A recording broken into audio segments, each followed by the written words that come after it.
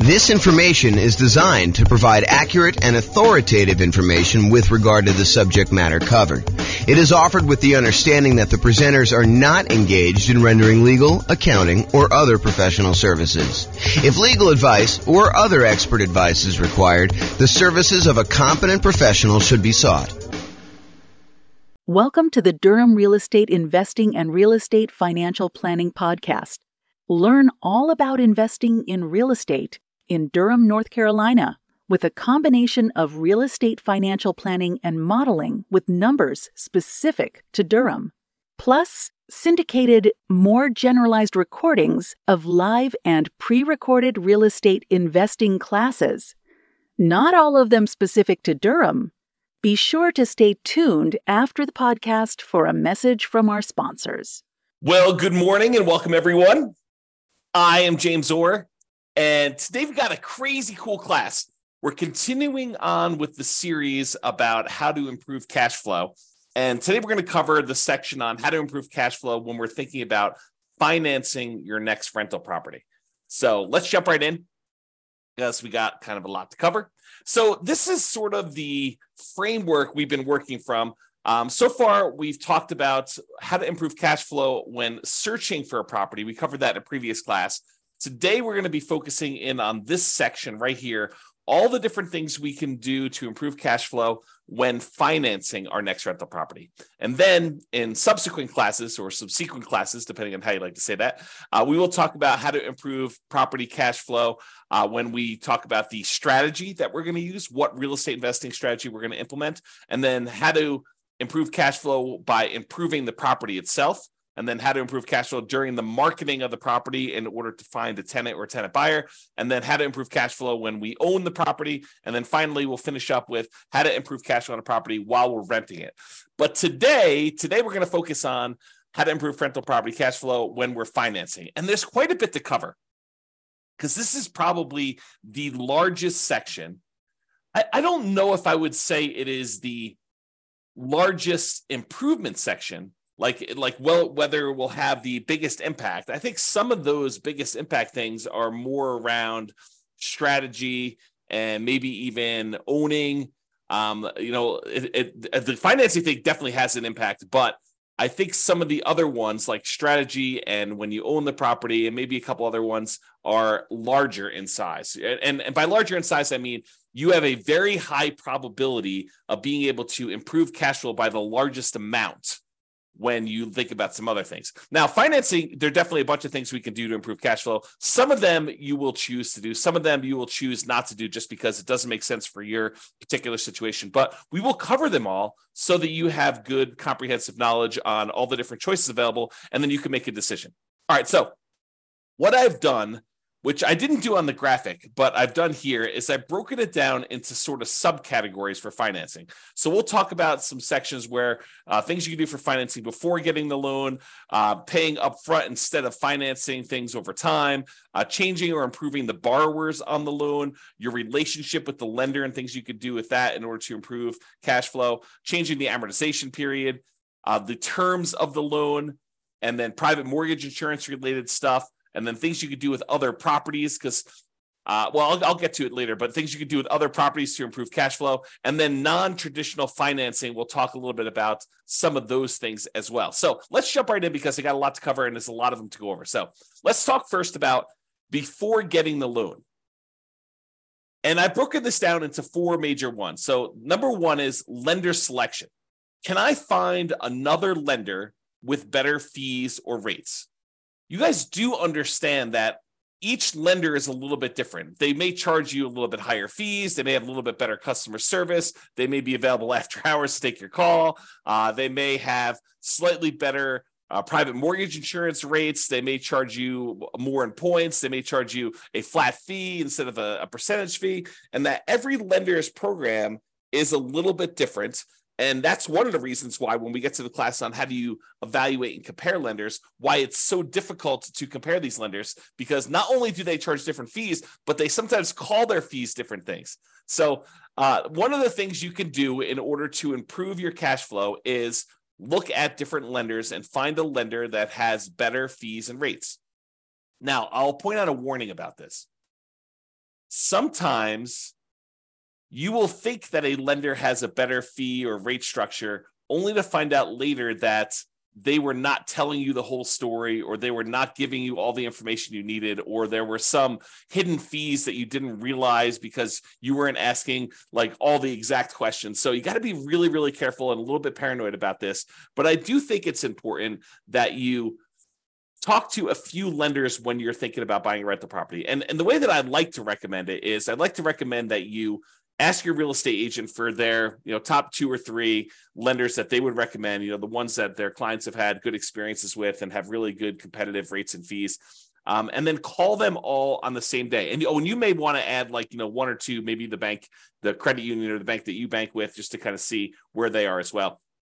And then call them all on the same day. Tell them what your kind of credit score is. This is the short version of the class on how to evaluate the lenders, but tell them what your credit score is. Tell them you'll let them pull it if we decide to go with you together. But then I'd like you to give me a term sheet showing all the fees and costs of doing the loan and what the rate I would be able to get is with no points. And then I think you want to sort of price it out with no points. And then if you decide later you want to buy down points, maybe you go and reprice this stuff again. But I think for the most part, you're going to price it out based on no points. And then you're going to make your decision based on that. So that's the very, very short version. There's a lot more detail in the class when we talk about evaluating, comparing lenders. But lender selection is a way that you can save yourself, I don't know, I'd say conservatively thousands of dollars. In some cases, it's hundreds of dollars, but if you're really looking at the wide range of what different lenders offer, this could be thousands of dollars, and thousands of dollars could be used to do other things like buy down the interest rate as an example and get a better cash flow on the property. So lender selection is really important. I think you should focus in on that. You can also choose to select your loan by closing costs. Can you pick a loan that's going to have lower closing costs, especially if you're financing in the closing costs, you're going to be adding those to the loan by looking at the different ones and saying, hey, look, if I go this strategy, then I will have slightly higher closing costs than if I go this strategy, and making a educated math-based decision about which one of these you should pick, because closing costs can vary depending on the loan. And some of it may be like upfront private mortgage insurance. Some of it may be the closing costs that particular lender may charge, or the program has specific closing costs that you need to pay, like certain fees, especially if you're doing like some type of down payment assistance program or something like that. Those can have additional closing costs associated with them, which you may or may not want to choose that particular loan program in order to get that particular program because it has these extra fees. So just be aware that closing costs can vary a little bit depending on which program you have, and compare those if you're going to consider multiple loans. The next thing about before getting your loan is whether you should lock or float your interest rate. I think we talked about this when we were talking about searching for property strategies when we were searching for property, but it applies when you're doing your financing as well. Should you decide to lock in your interest rate now, and will rates go up or will rates go down while you're waiting to actually close on your loan, or lock the rate finally in order to get the loan? And this could be a pretty significant difference. Rates have been on the move. I remember some clients about a year ago, because it's been about a year since we saw rates jump from, that 2-3% range to now up to almost 7%. I had some clients who were under contract on a property, and they thought that the rates had bumped up a little bit. They thought, well, maybe they'll come back down. They did not come back down, and they ended up getting a pretty significant bump in their rate by choosing to wait to kind of let their rate float while they're waiting to actually close on their property. So definitely talk to your lender and your real estate agent about whether or not, what's going on in the market and whether they think it's a good idea to lock your rate in right now. And then you won't be exposed to any increases in interest rates while you're waiting to close, or if you should float your rate because they think that there's going to be a short-term movement. Now realize they cannot predict the future.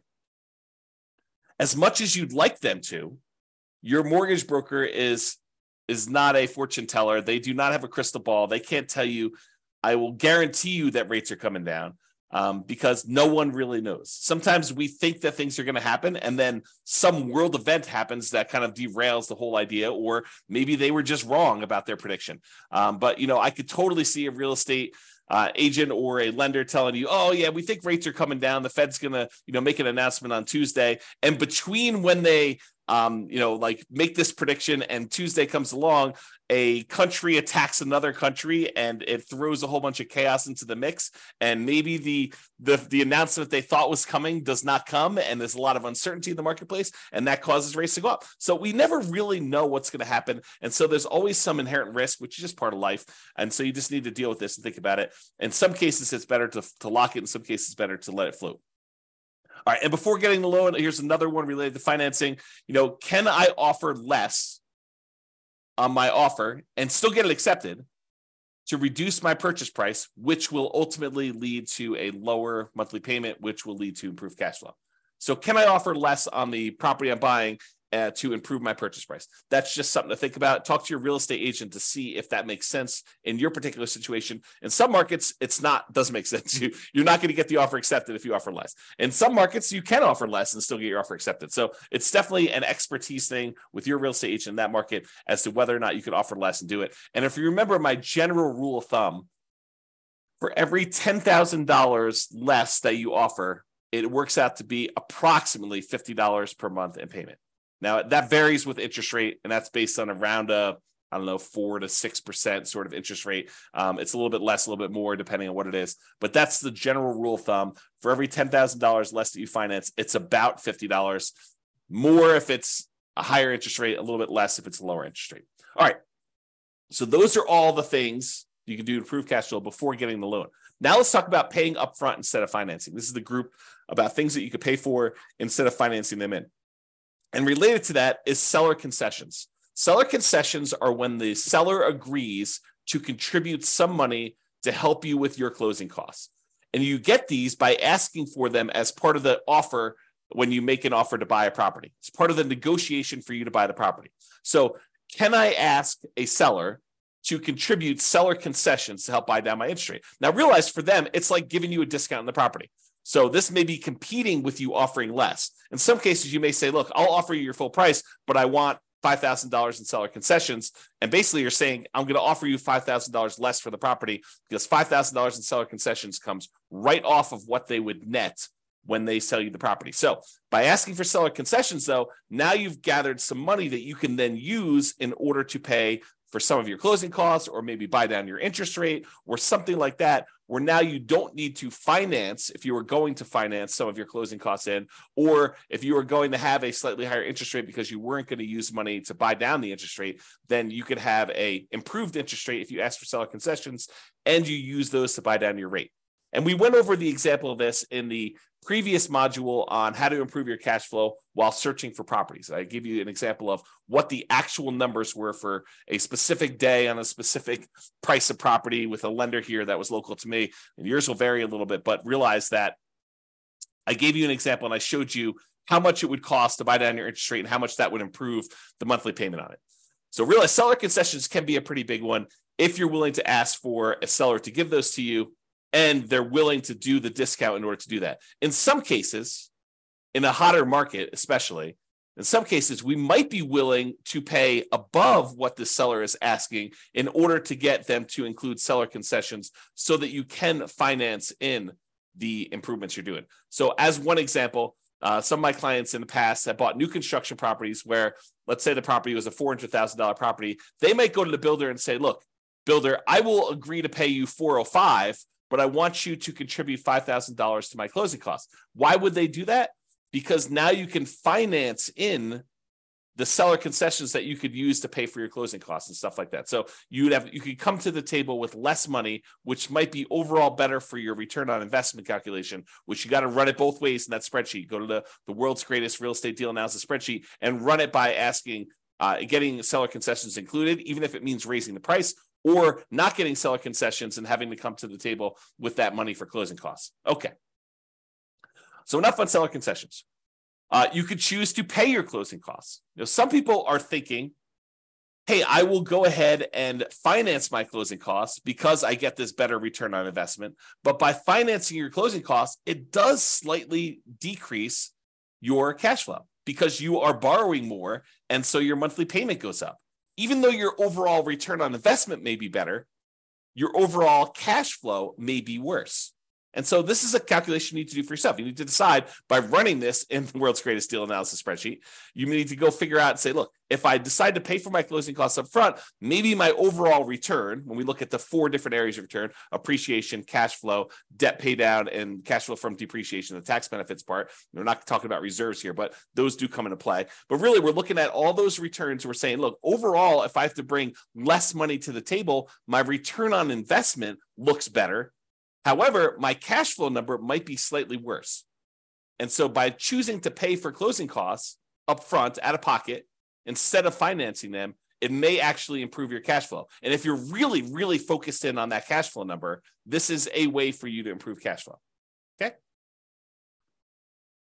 All right, let's talk about private mortgage insurance. Remember, private mortgage insurance is insurance that the lender asks you to pay to protect them in case you default. The idea is this. The lender says, look, I really want you to put 20% down in order to finance this property. But you really want to finance this property and only put 5% down. So they say, I will reluctantly agree to make you a loan if you only put 5% down. However, what I need you to do is I need you to hire this third-party insurance company, and I want you to pay them their premiums, their insurance premiums, such that if you default on the loan, they will make me whole. If I need to go sell this property and I have a loss because you didn't put 20% down and there's not this cushion of equity protecting me, if I need to foreclose on you for me to be able to sell it, get out of the property and make all my money back, including all the attorney's fees and probably selling at a slight discount and all those different things. So there's usually a 20% cushion of equity if you put 20% down. If you're only coming in, you're only putting 5% down, they want you to go pay a third-party insurance company that will protect them in case they need to sell the property because you defaulted, they foreclose, and they need to get their money back. And so you say, I will agree to that. I will pay this monthly fee or an upfront fee in order to have this insurance company protect you because I'm only putting 3.5% down or 5% down or 7% down or 19% down. Anything less than 20% is typically what you need for PMI, what they require for PMI, okay? So there's a couple options with PMI, though. In one case, you could choose to pay PMI monthly. Some of these private mortgage insurance companies will allow you to pay your private mortgage insurance monthly, and some of them go away after you've gotten back up to that 20% equity. Not all of them. For example, FHA never goes away. But some of them will go away. They'll say, okay, we can now remove PMI once you've gotten to the point where you've got 20% of equity, when you get to 80% loan to value. So you could pay monthly as one option. Or the insurance company says, hey, look, instead of paying monthly, what you could do is you could pay a one-time upfront lump sum payment instead of monthly. And if you're concerned about cash flow on your rental property, you don't want to have this $150 to $250 a month private mortgage insurance payment on a $500,000 property, somewhere in that ballpark. And it varies a little bit. There's a lot of things that go into PMI, which we'll cover in the classes on PMI. You can go into the control panel in order to watch the video I have on that already, or we'll do another one here coming up soon. So if you don't want to pay that $150 to $250 a month in PMI payment because it's impacting your cash flow and you'd rather not have that negative cash flow, you could say, look, I've got whatever it is, $4,000 sitting here. I would rather take this $4,000 and I'd rather pay it upfront in order to have that monthly payment for PMI go away. And so cash flow improves by, in this case, whatever it is, $150, $200, $250 a month by paying a single $4,000 payment. And then you got to calculate, is that a worthwhile return for me?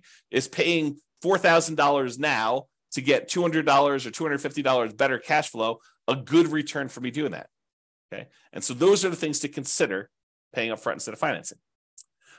Another thing that we think about for paying upfront instead of financing is paying a fee in order to get a staggered interest rate loan. This is very popular right now because interest rates have gone up so much. A lot of builders especially are doing something like this where they're saying, hey, look, we will go ahead and buy the property from us, pay full price, and we will prepay some interest on your loan so that in year one, you have a significantly lower interest rate than we have right now. In year two, you have a lower interest rate, but not quite as low as year one. And then year three, it goes up to whatever the regular interest rate was. And what they're really doing is they're prepaying your interest on that loan in order for you to not have that for the first 2 years. So I'll put some numbers on it just to give you an example. And this may not be exact. You need to go talk to your lender about what they might be. But let's say interest rates right now are 7%. So you go to the builder, you say, look, builder, I want to go buy this property. It's a $400,000 property as an example, and I'm going to pay you, and the interest rate I can get with the lender is 7%. So the builder says, look, I will go ahead and buy down your interest rate, and it's kind of like staggered for 2-year plan. And they'll say in year 1, you're going to have a 4% interest rate, and that'll be the interest rate for the first year. After that, you're going to have a 5.5% interest rate in year 2. And then after year 2 is done, starting in year 3, you will have that full 7% interest rate. So your cash flow, if you were buying this as a rental in year 1, would be significantly improved.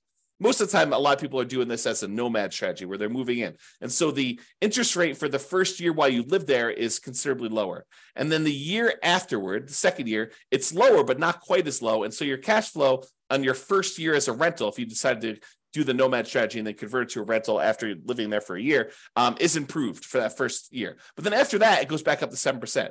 And some people are thinking, well, interest rates will surely come down in the next 3 years. Well, maybe not. We don't really know what interest rates are going to do. They may come down in 3 years, and then at which point you could probably do a refinance out, to kind of change your rate, a rate and term refinance to change the rate on the loan, if it comes down low enough to do it. And remember, if you were living in the property and then you moved out and now it's an investment property, it's a very different kind of like rate that you might get on investment property than if you got in an owner occupant. It's usually higher.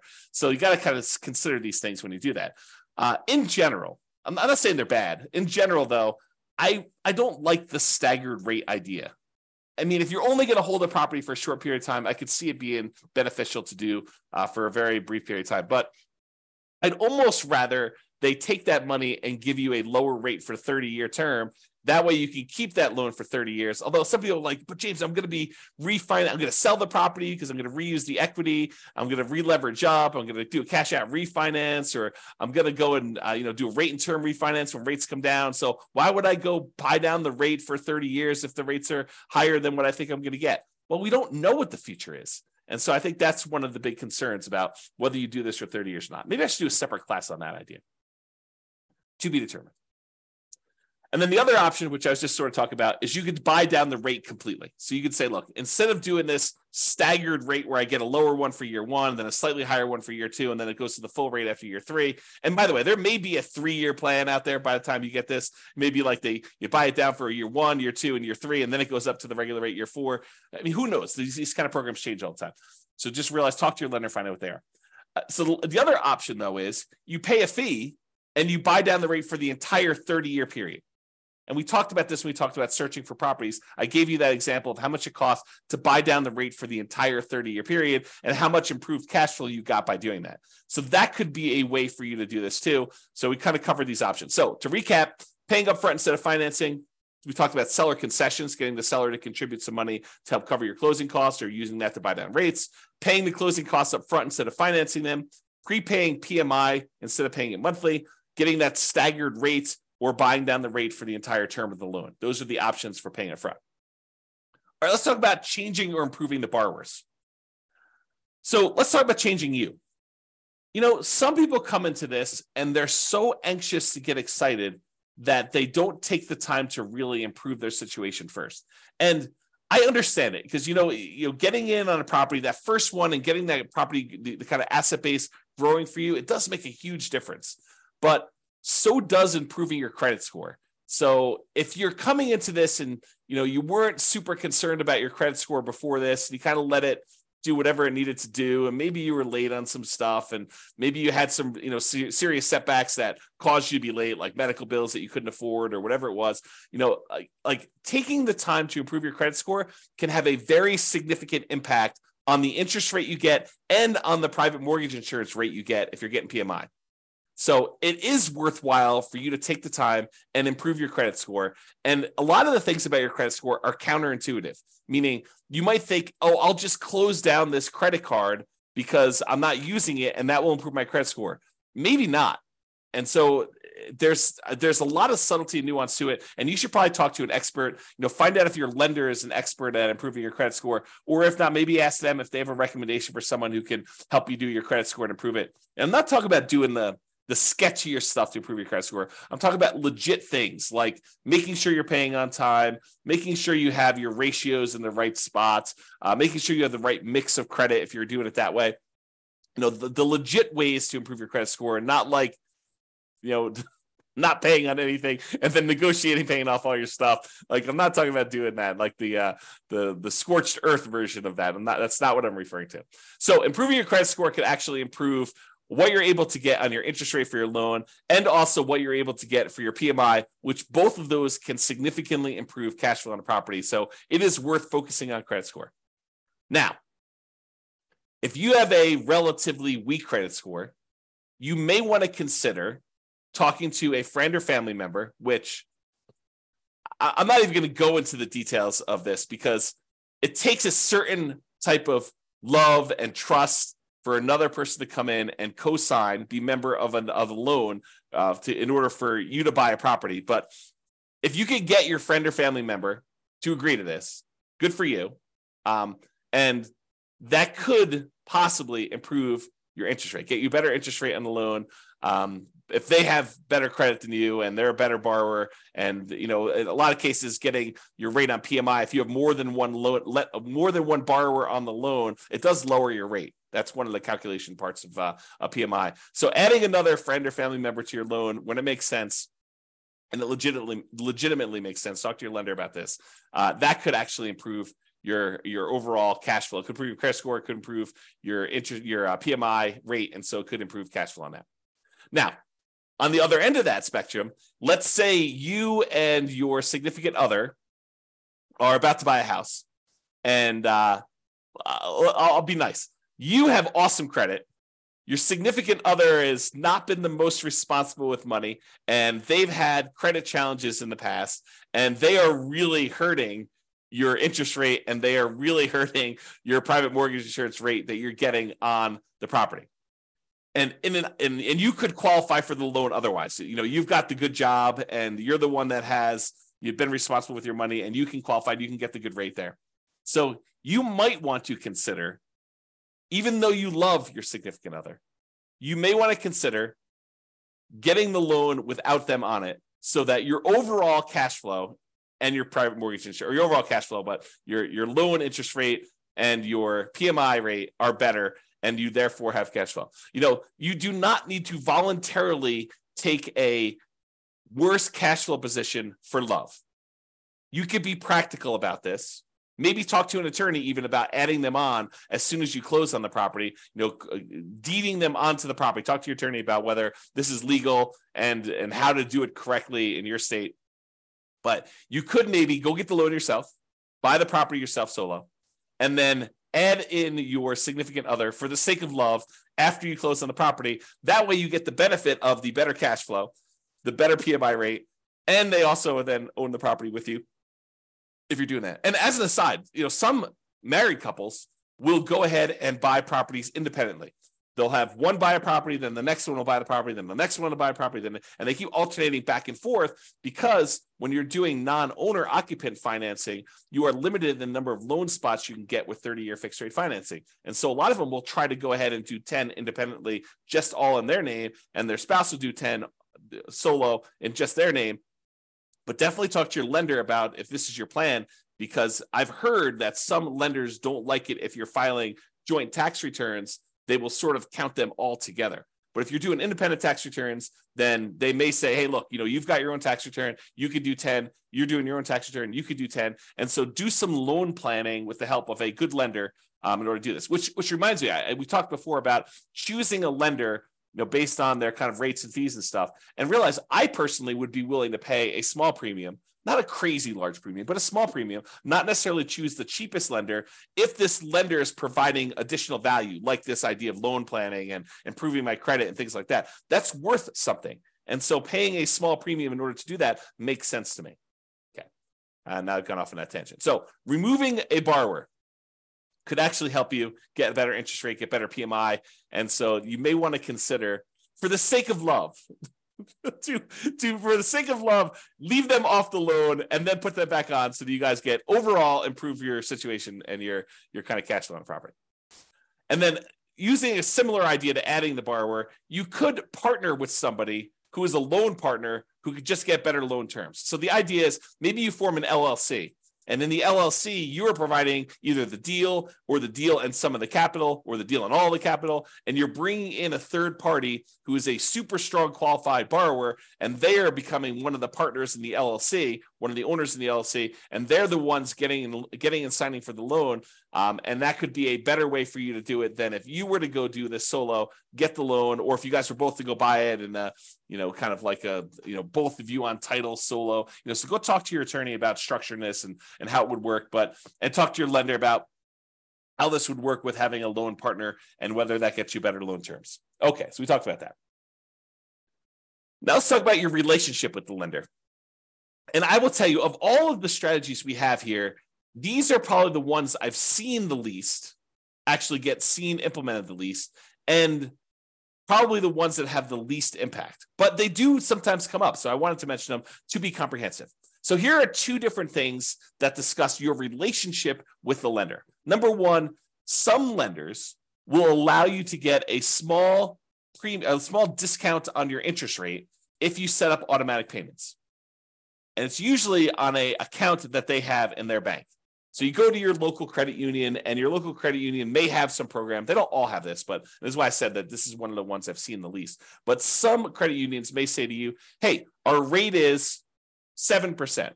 However, if you actually set up auto pay on the checking account you have with us, then your rate becomes 6.875 for the life of the loan. And so you may say, that makes a lot of sense to me. I'll go ahead and use the account that I already have with you that I'm going to use to pay on this loan. That makes great sense. I'll get an improvement on my interest rate. So that's one option. Some credit unions or banks or whatever it is may say to you, hey, look, if you have a investment account with us, you may get a slightly better interest rate if you have a savings account, a checking account, and your investments all with us and your mortgage. We might give you a small interest rate benefit by being a ideal customer that has a much larger relationship with you. Or they may actually say, hey, look, if you have more than X number of dollars on deposit with us, whatever that is, $25,000, $100,000, $500,000, then we will give you our preferred lending criteria tier, whatever it is, in order to do that. You tend to see more of those with commercial loans, although maybe you see it with residential loans. Again, I don't see this very often, but I've definitely heard about people getting these benefits. I had one client at closing told me about their lender was giving them some type of preferred rate for doing some of this stuff. So check with your lender, see if that's appropriate for you. All right, change the amortization. Amortization has to do with the period of time over which your loan pays off. If you say you have a 30-year amortizing loan, that means that by making regular monthly payments, the loan will be paid down to a zero balance after 30 years. Or if you have a 15-year amortization, it means that a 15-year loan, by making the regular monthly payments, will be paid off down to zero at the end of 15 years. Okay, so when we talk about amortization, I'm talking about kind of like the period of the loan or how the loan is amortized to do that. So for example, with an interest-only loan, the loan is not amortized. You are only paying the interest that is due, and the balance of the loan is staying the same throughout that period of time. So you may be paying just the interest, no additional money toward the principal or the amount that you owe on the loan, and so the balance of the loan is not going down.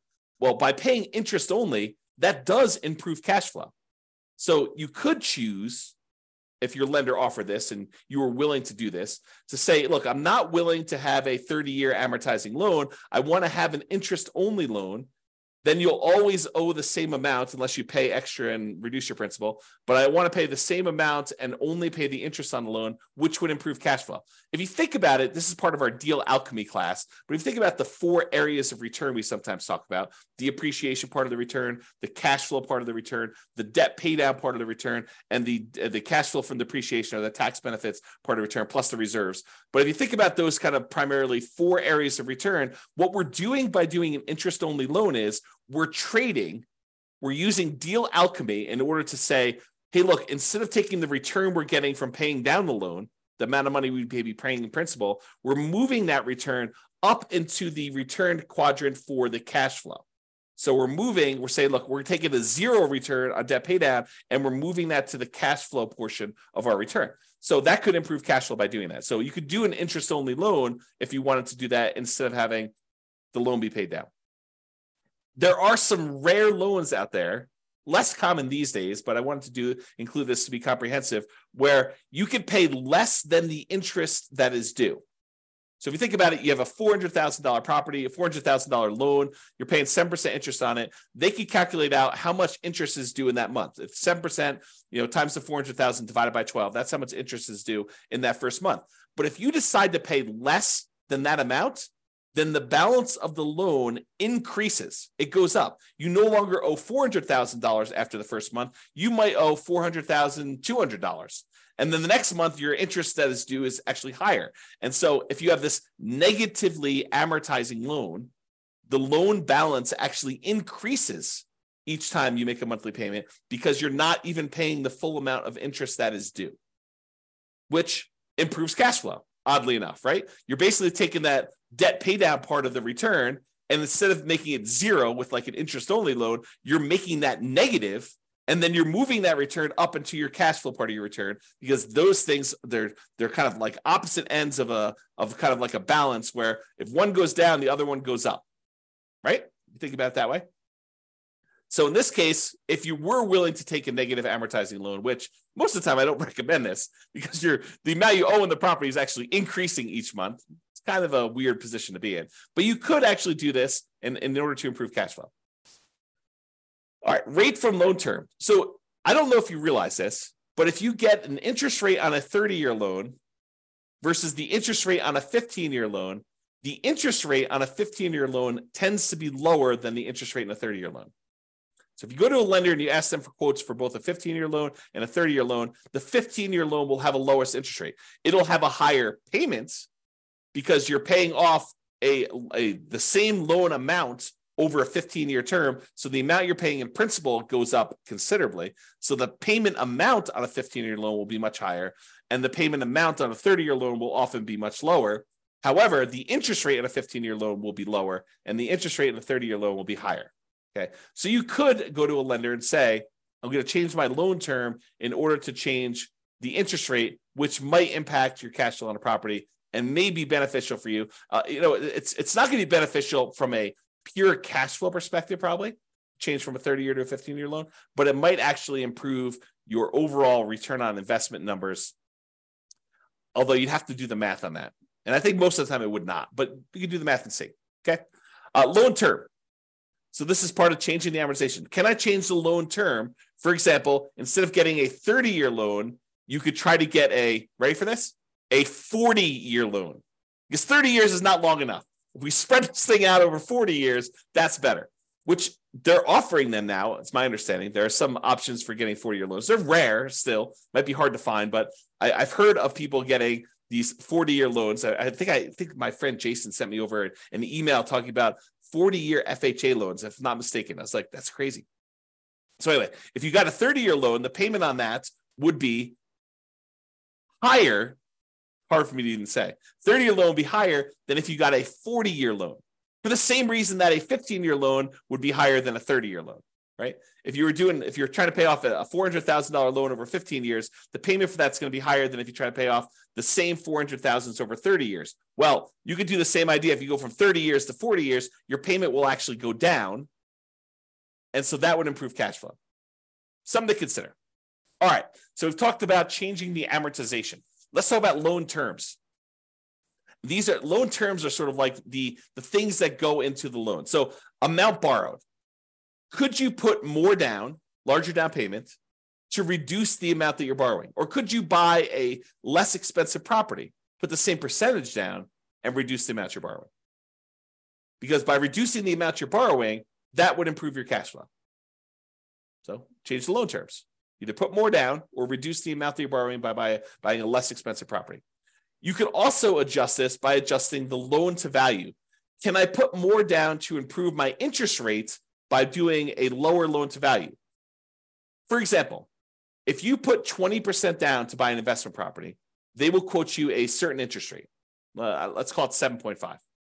However, if you put 25% down, if you put 5% more down, not 5% more of the 20%, but 5 points more. So 20 to 25. I know that's confusing. Put 25% down instead of putting 20% down. then they will give you a lower interest rate. It may go from 7.5 to 7%. It's that significant. So a lot of times when you run the math, if you've got the ability to come up with extra down payment, one of the biggest jumps you tend to get is going from that 20% to the 25%. And they do usually have jumps for 25 to 30 and 30 to 35. They just tend to be a little bit smaller. But there's a big risk, or at least perceived, it probably is true, but there is a big risk reduction for them by having you go from 20% to 25%. And so they will often give you a better interest rate from going from 20% to 25%. And it can be significant. This could be a significant way to improve your cash flow from two perspectives, right? First of all, you're borrowing less because you're putting more down. And secondly, by getting more down, you're getting an improved interest rate, which will further improve your cash flow. So you get like a double positive benefit by putting this more down in order to go from a certain loan to value to a higher one. And by the way, this applies to from putting 3.5% down the FHA loan to maybe putting more down, or putting 5% down on a conventional loan to putting 10% down. So this could also improve it that way. You got to call up your lender and find out what the difference is at that time for you and your specific credit score and your specific loan amount, and see what the numbers are. And they change all the time. So I can't give you like a fixed number. It's always this. You got to call your lender to find out, but it can improve it. Okay.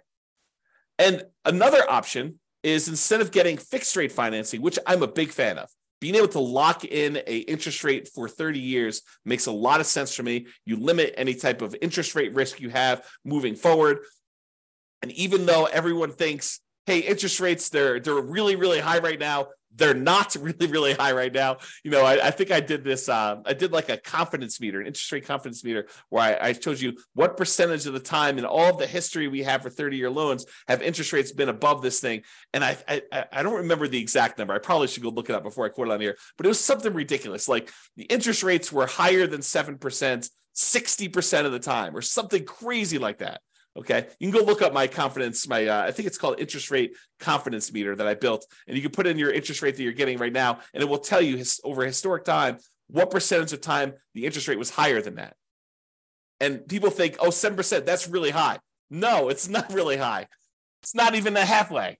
Right? Half the time it's been more than that. Okay, so could interest rates go back down? Absolutely. Could interest rates go up from here? Absolutely. And so getting a 30-year fixed rate financing eliminates that upward risk you have and locks you in. Now, there's a great benefit of getting these 30-year fixed year financing, because if rates do come down, you can choose to pay a little bit of money and ratchet that rate down. You could go from 7% back down to 5 or 3 if it goes back down that low. Okay. But you don't have the risk of it going up to 9 or 11 or 15 or 18, which it has gone to. Okay. So those are things you can consider. So why was I telling you this? Because you could choose to take an adjustable rate interest rate in order to get a lower rate right now in order to improve cash flow in the short term. But you're doing that, but you're adding in the risk that interest rates will go up higher than what you could have gotten fixed right now. So as an example, and I'm going to make up numbers. Let's say you could go, and if you got you could get a 7% 30-year fixed rate financing right now if you got a loan for 30 years. Or the lender says to you, or right now, I could give you 5.5% if you take an adjustable rate mortgage where the rate adjusts every year. And it can't go up above 9, as an example. And you're like, wow, the cash flow difference between 7% right now and 5.5 with an adjustable rate mortgage, 7% fixed rate for 30 years versus 5.5 where it adjusts every year, or maybe it's fixed for 5 years. They get you with this, right? They're like, hey, it's fixed for 5 years and then it adjusts every year after that. You're like, oh, that sounds great. But there's all different programs. They vary. Okay, but let's say, for the sake of this argument, let's say it adjusts every year. So they say, I'll give you 5.5 today, but it can adjust every year. You're like, that sounds really good. I'll get better cash flow, and rates are surely going to go down. They're just kind of like got this like bump right now because we're trying to get inflation under control. And as soon as inflation gets under control, we're going to drop rates way back down to 3. I'll refinance out. This will be a win all the way around. Maybe. And let's say next year, the rates are now at 9. And yours says, okay, it's going to bump up, and maybe they have a cap on how much it bump up each year. And so maybe the cap is a point each year.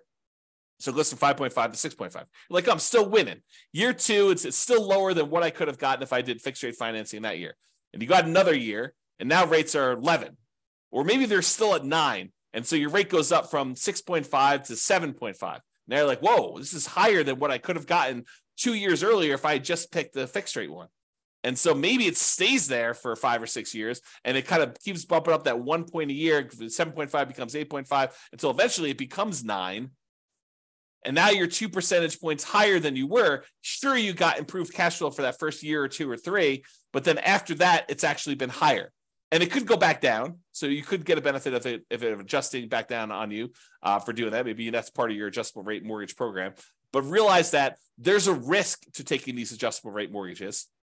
And you need to decide if you're comfortable with that risk or if you'd prefer to lock in some type of 30-year fixed rate financing, eliminate that risk from your portfolio. And we'll talk about this when we go into the risks of real estate investing and how to mitigate those. This is one of the ways to mitigate it.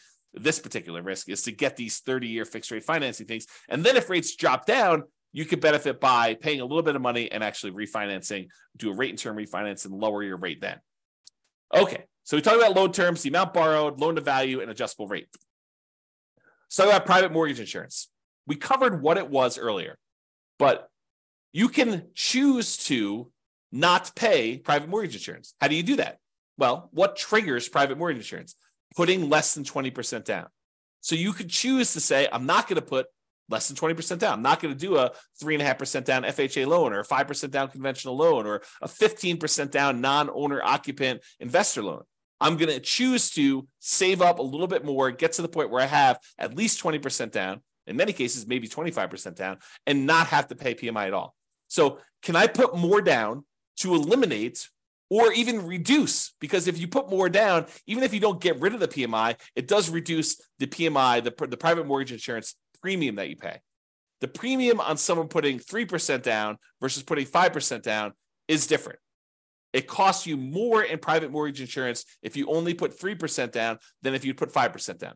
Why? Because there's more risk to the insurance company in case you default. It's as simple as it is, okay? Or if you aren't willing to put more down to get rid of this, you could choose a loan program that does not have monthly PMI.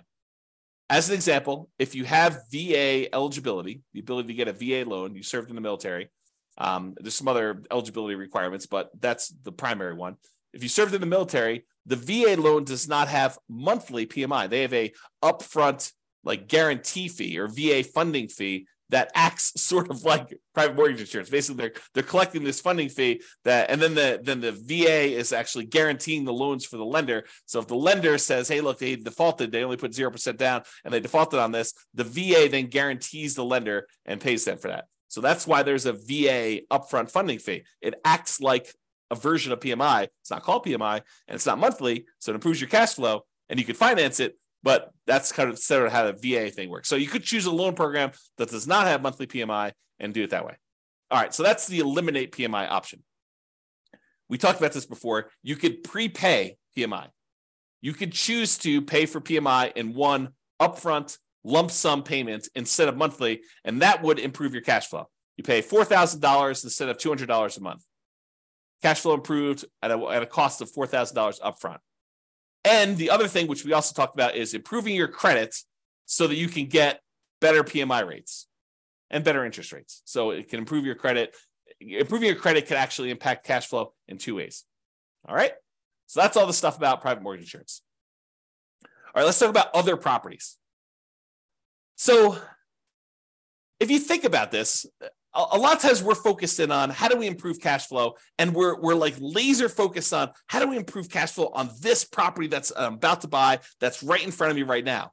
But sometimes it's better to take a step back and say, okay, I want to buy this property. However, I'm really most concerned, and maybe this is not true for you, but I think it's true for most people.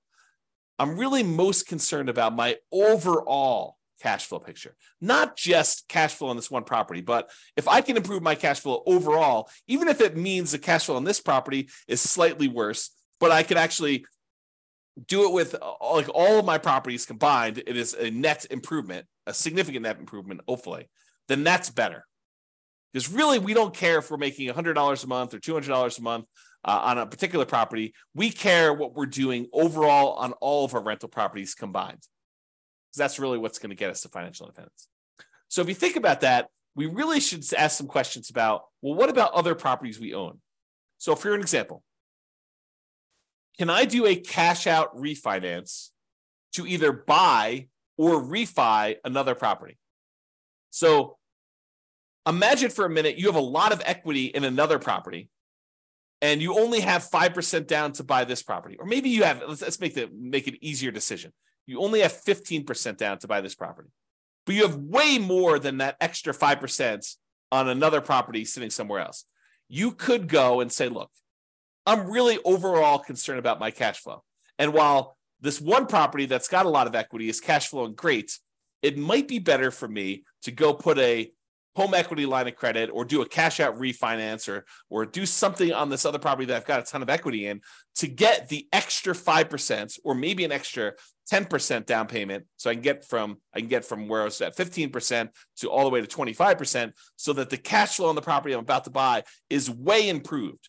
I would hurt my other property that I had a little bit by doing this money and borrowing against that one, but it would mean such a big difference on the other one that I'm about to buy that it is worth doing. Think about it that way. You went from having let's say you're doing a non-owner occupant loan, an investor loan. So you'd have 15% down, you'd otherwise have PMI on that one, and the interest rate in a 15% down loan tends to be pretty ugly. But if you go and you put an extra 10% down to get up to 25% down overall on that property, now you get rid of PMI and you get that great interest rate bump from going from 20% to 25%, going from 15% to 25% is even bigger.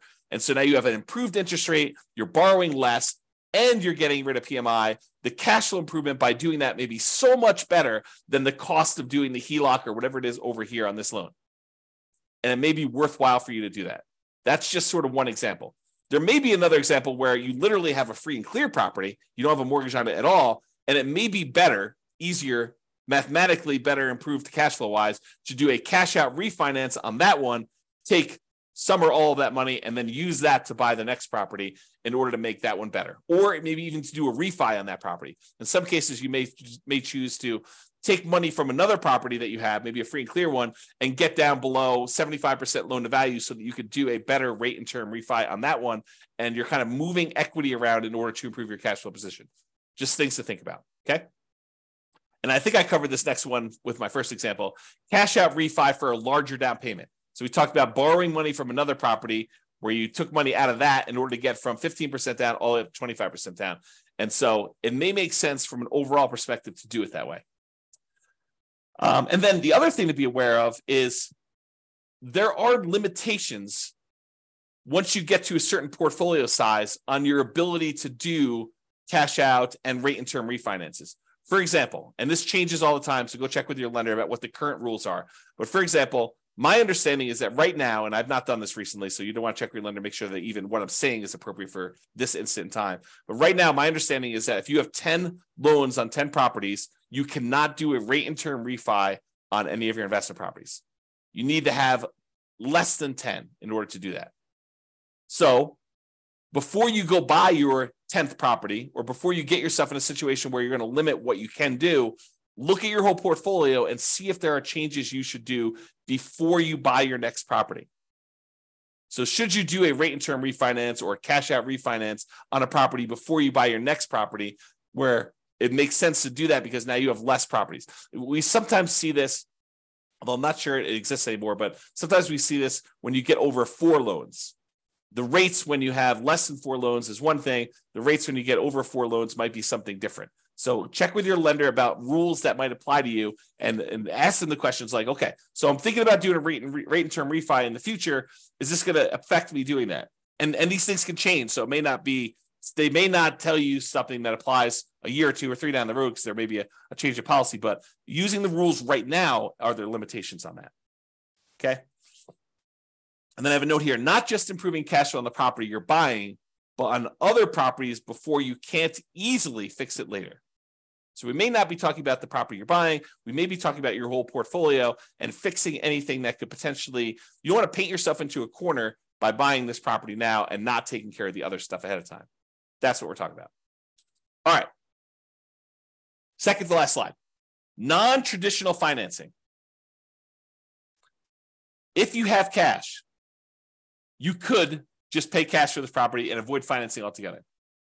Someone says to me, hey, James, so interest rates are at 7%. I don't want to pay the 7% because, the interest rates are really ugly and the cash flow gets really ugly. What can I do?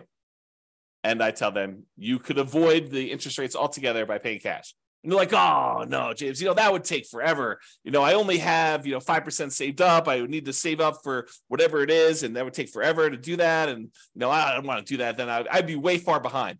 Well, having done modeling on saving up until you have enough to buy free and clear properties and how long that takes to be financially independent, doing that strategy where you buy rental properties free and clear using the same savings rate you'd have if you were buying rentals much faster, doing the 5% down or 20% down or 25% down. So I can compare the time it takes you to be completely financially independent, saving 5% down, buying owner-occupied properties, moving in, living there for a year, converting those to a nomad when you save up another 5%, to 20% down, where you buy non-owner-occupied properties, to doing 25%, where you buy non-owner-occupied properties, to saving up and buying properties free and clear. The extra time it takes to buy the properties free and clear is nowhere near how much extra they think it is. It's a relatively small difference to buy properties free and clear. So if you're really, really paranoid about this, if you're like, look, 7% interest rates, cash flow is really ugly in my marketplace, even with all the things that I can do in order to improve cash flow, it's not the end of the world if you save up and put more down, whether that's free and clear or 50% down in order to get to the point where you don't have negative cash flow. Like it doesn't take that much longer if you do that strategy.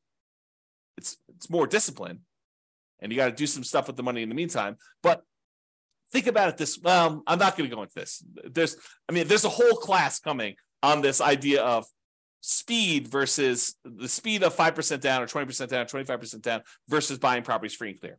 And probably another class eventually on 50% down. I just haven't run the numbers on putting half down, which I just need to do, right? So it's not hard. I just need to take the time to do it.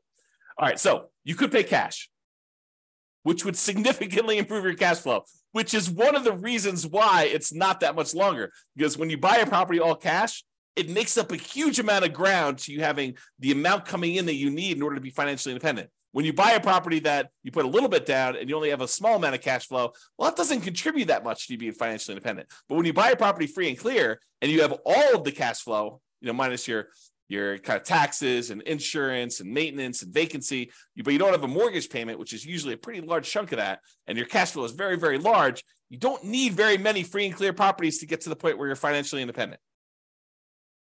Whereas if you buy ones that have small amounts down, 5%, 10%, 20%, 25% down, then the amount of cash flow you get on those is a lot smaller. You need a lot more, or you need a lot of time for them to build up to the point where they have cash flow going. So math is really interesting. All right, I've gone off on a tangent long enough on that one. So you could pay cash. And would it be better to do that as a consideration for you? You could choose to seek out private financing. Talk to grandma and grandpa at the Thanksgiving table and say, hey, you got any money in CDs? I'm doing this real estate investing thing. Interest rates right now are 7%. What are you earning on your CDs? Well, I'm getting 2%, 3%. Okay, well, how about you loan me money at 4%? I'll pay you 4% on your money there. So you could structure private financing to get better terms than you could by going to a bank. Or all the creative financing things like owner financing, where you negotiate with the seller to get like purely bespoke financing terms, where it doesn't matter what the market's doing. You and the seller come to terms over what interest rate they're going to charge you, whether that's 11% a premium or 3% a big discount, or 0% in some cases, right? Depending on how you structure it. So you could do owner financing like that. You could do subject to or wrap financing. Subject to is where you buy a property and you leave the existing loan in place. You're buying the property subject to the existing financing. Or wrap financing, where they have an existing loan and they're wrapping that with a new loan and they're making payments to the underlying loan and you're making a payment to them and they're keeping the difference. Or the lease option family, acquiring properties on lease option, where you're agreeing to lease a property from somebody for a period of time, and you have the rights to buy that. You have an option to buy it in a year or 2 or 3 or 4 or 5 or 10 in the future. Or maybe it's a lease purchase where you have a lease in place and you have a purchase contract that goes out a year or 2 years or 3 years or 4 years or 5 years or whatever it is, like that whole family of things. So would a seller consider some type of creative financing could be a solution to improve cash flow while we're talking about financing? And would those be better terms than you can get now from a traditional lender? Things to consider. Or the last one, loan assumption. We have all these loans out there that got 3%, sometimes less than 3%, sometimes 4% interest rates. And now interest rates are up at 6s and 7s. And so the loans that they had before are attractive, and some loans are assumable. For example, FHA loans. The challenge I think we're running into here with these loan assumptions, we've got all these really attractive loans out there, but unless you can get a big enough discount where the amount you need to bring to the table is relatively small, you're assuming the loan at what their current balance is. And since property values went up so much, we have this huge amount of equity that a lot of these sellers at least perceive that they have. And so you need to either pay off that equity or structure it in such a way that you're getting a big enough discount where the equity is a reasonable amount to pay in order to acquire these properties. But these could be attractive ways to structure it if you can overcome some of the challenges we have associated with that. Okay, so that's it for all the traditional financing. So in conclusion, optimizing cash flow is about maximizing income and minimizing expenses. And I have a typo. Correct the typo. All right. It's about maximizing, All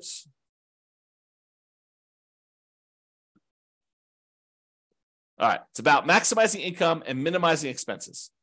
Your mortgage tends to be a very large percentage of your expenses on a rental property. It doesn't have to be, but it tends to be, especially if you're putting very little down.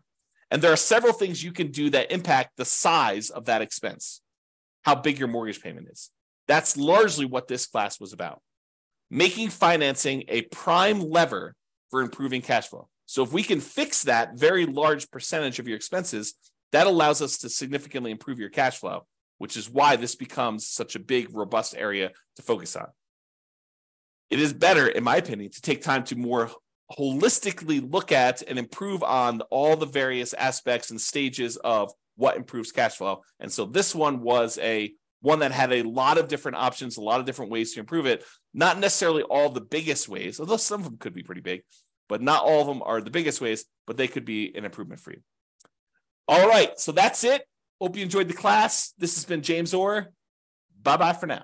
With home prices up, mortgage interest rates up, and rents up, but not quite enough to counteract the higher prices and interest rates, cash flow on rental properties in Durham is harder than ever. Book a call with the Real Estate Financial Planner to apply our proprietary 88 strategies to improve cash flow on your rentals. See the show notes for a link to schedule your call and improve your cash flow today. If you're a real estate agent, lender, or professional in Durham that wants to help our real estate investor listeners, consider reaching out to learn about collaboration opportunities with this podcast. We'd love to add more value to our listeners by having you assist our investors buy, sell, and finance their real estate investments. See the show notes to schedule a call to discuss collaboration opportunities.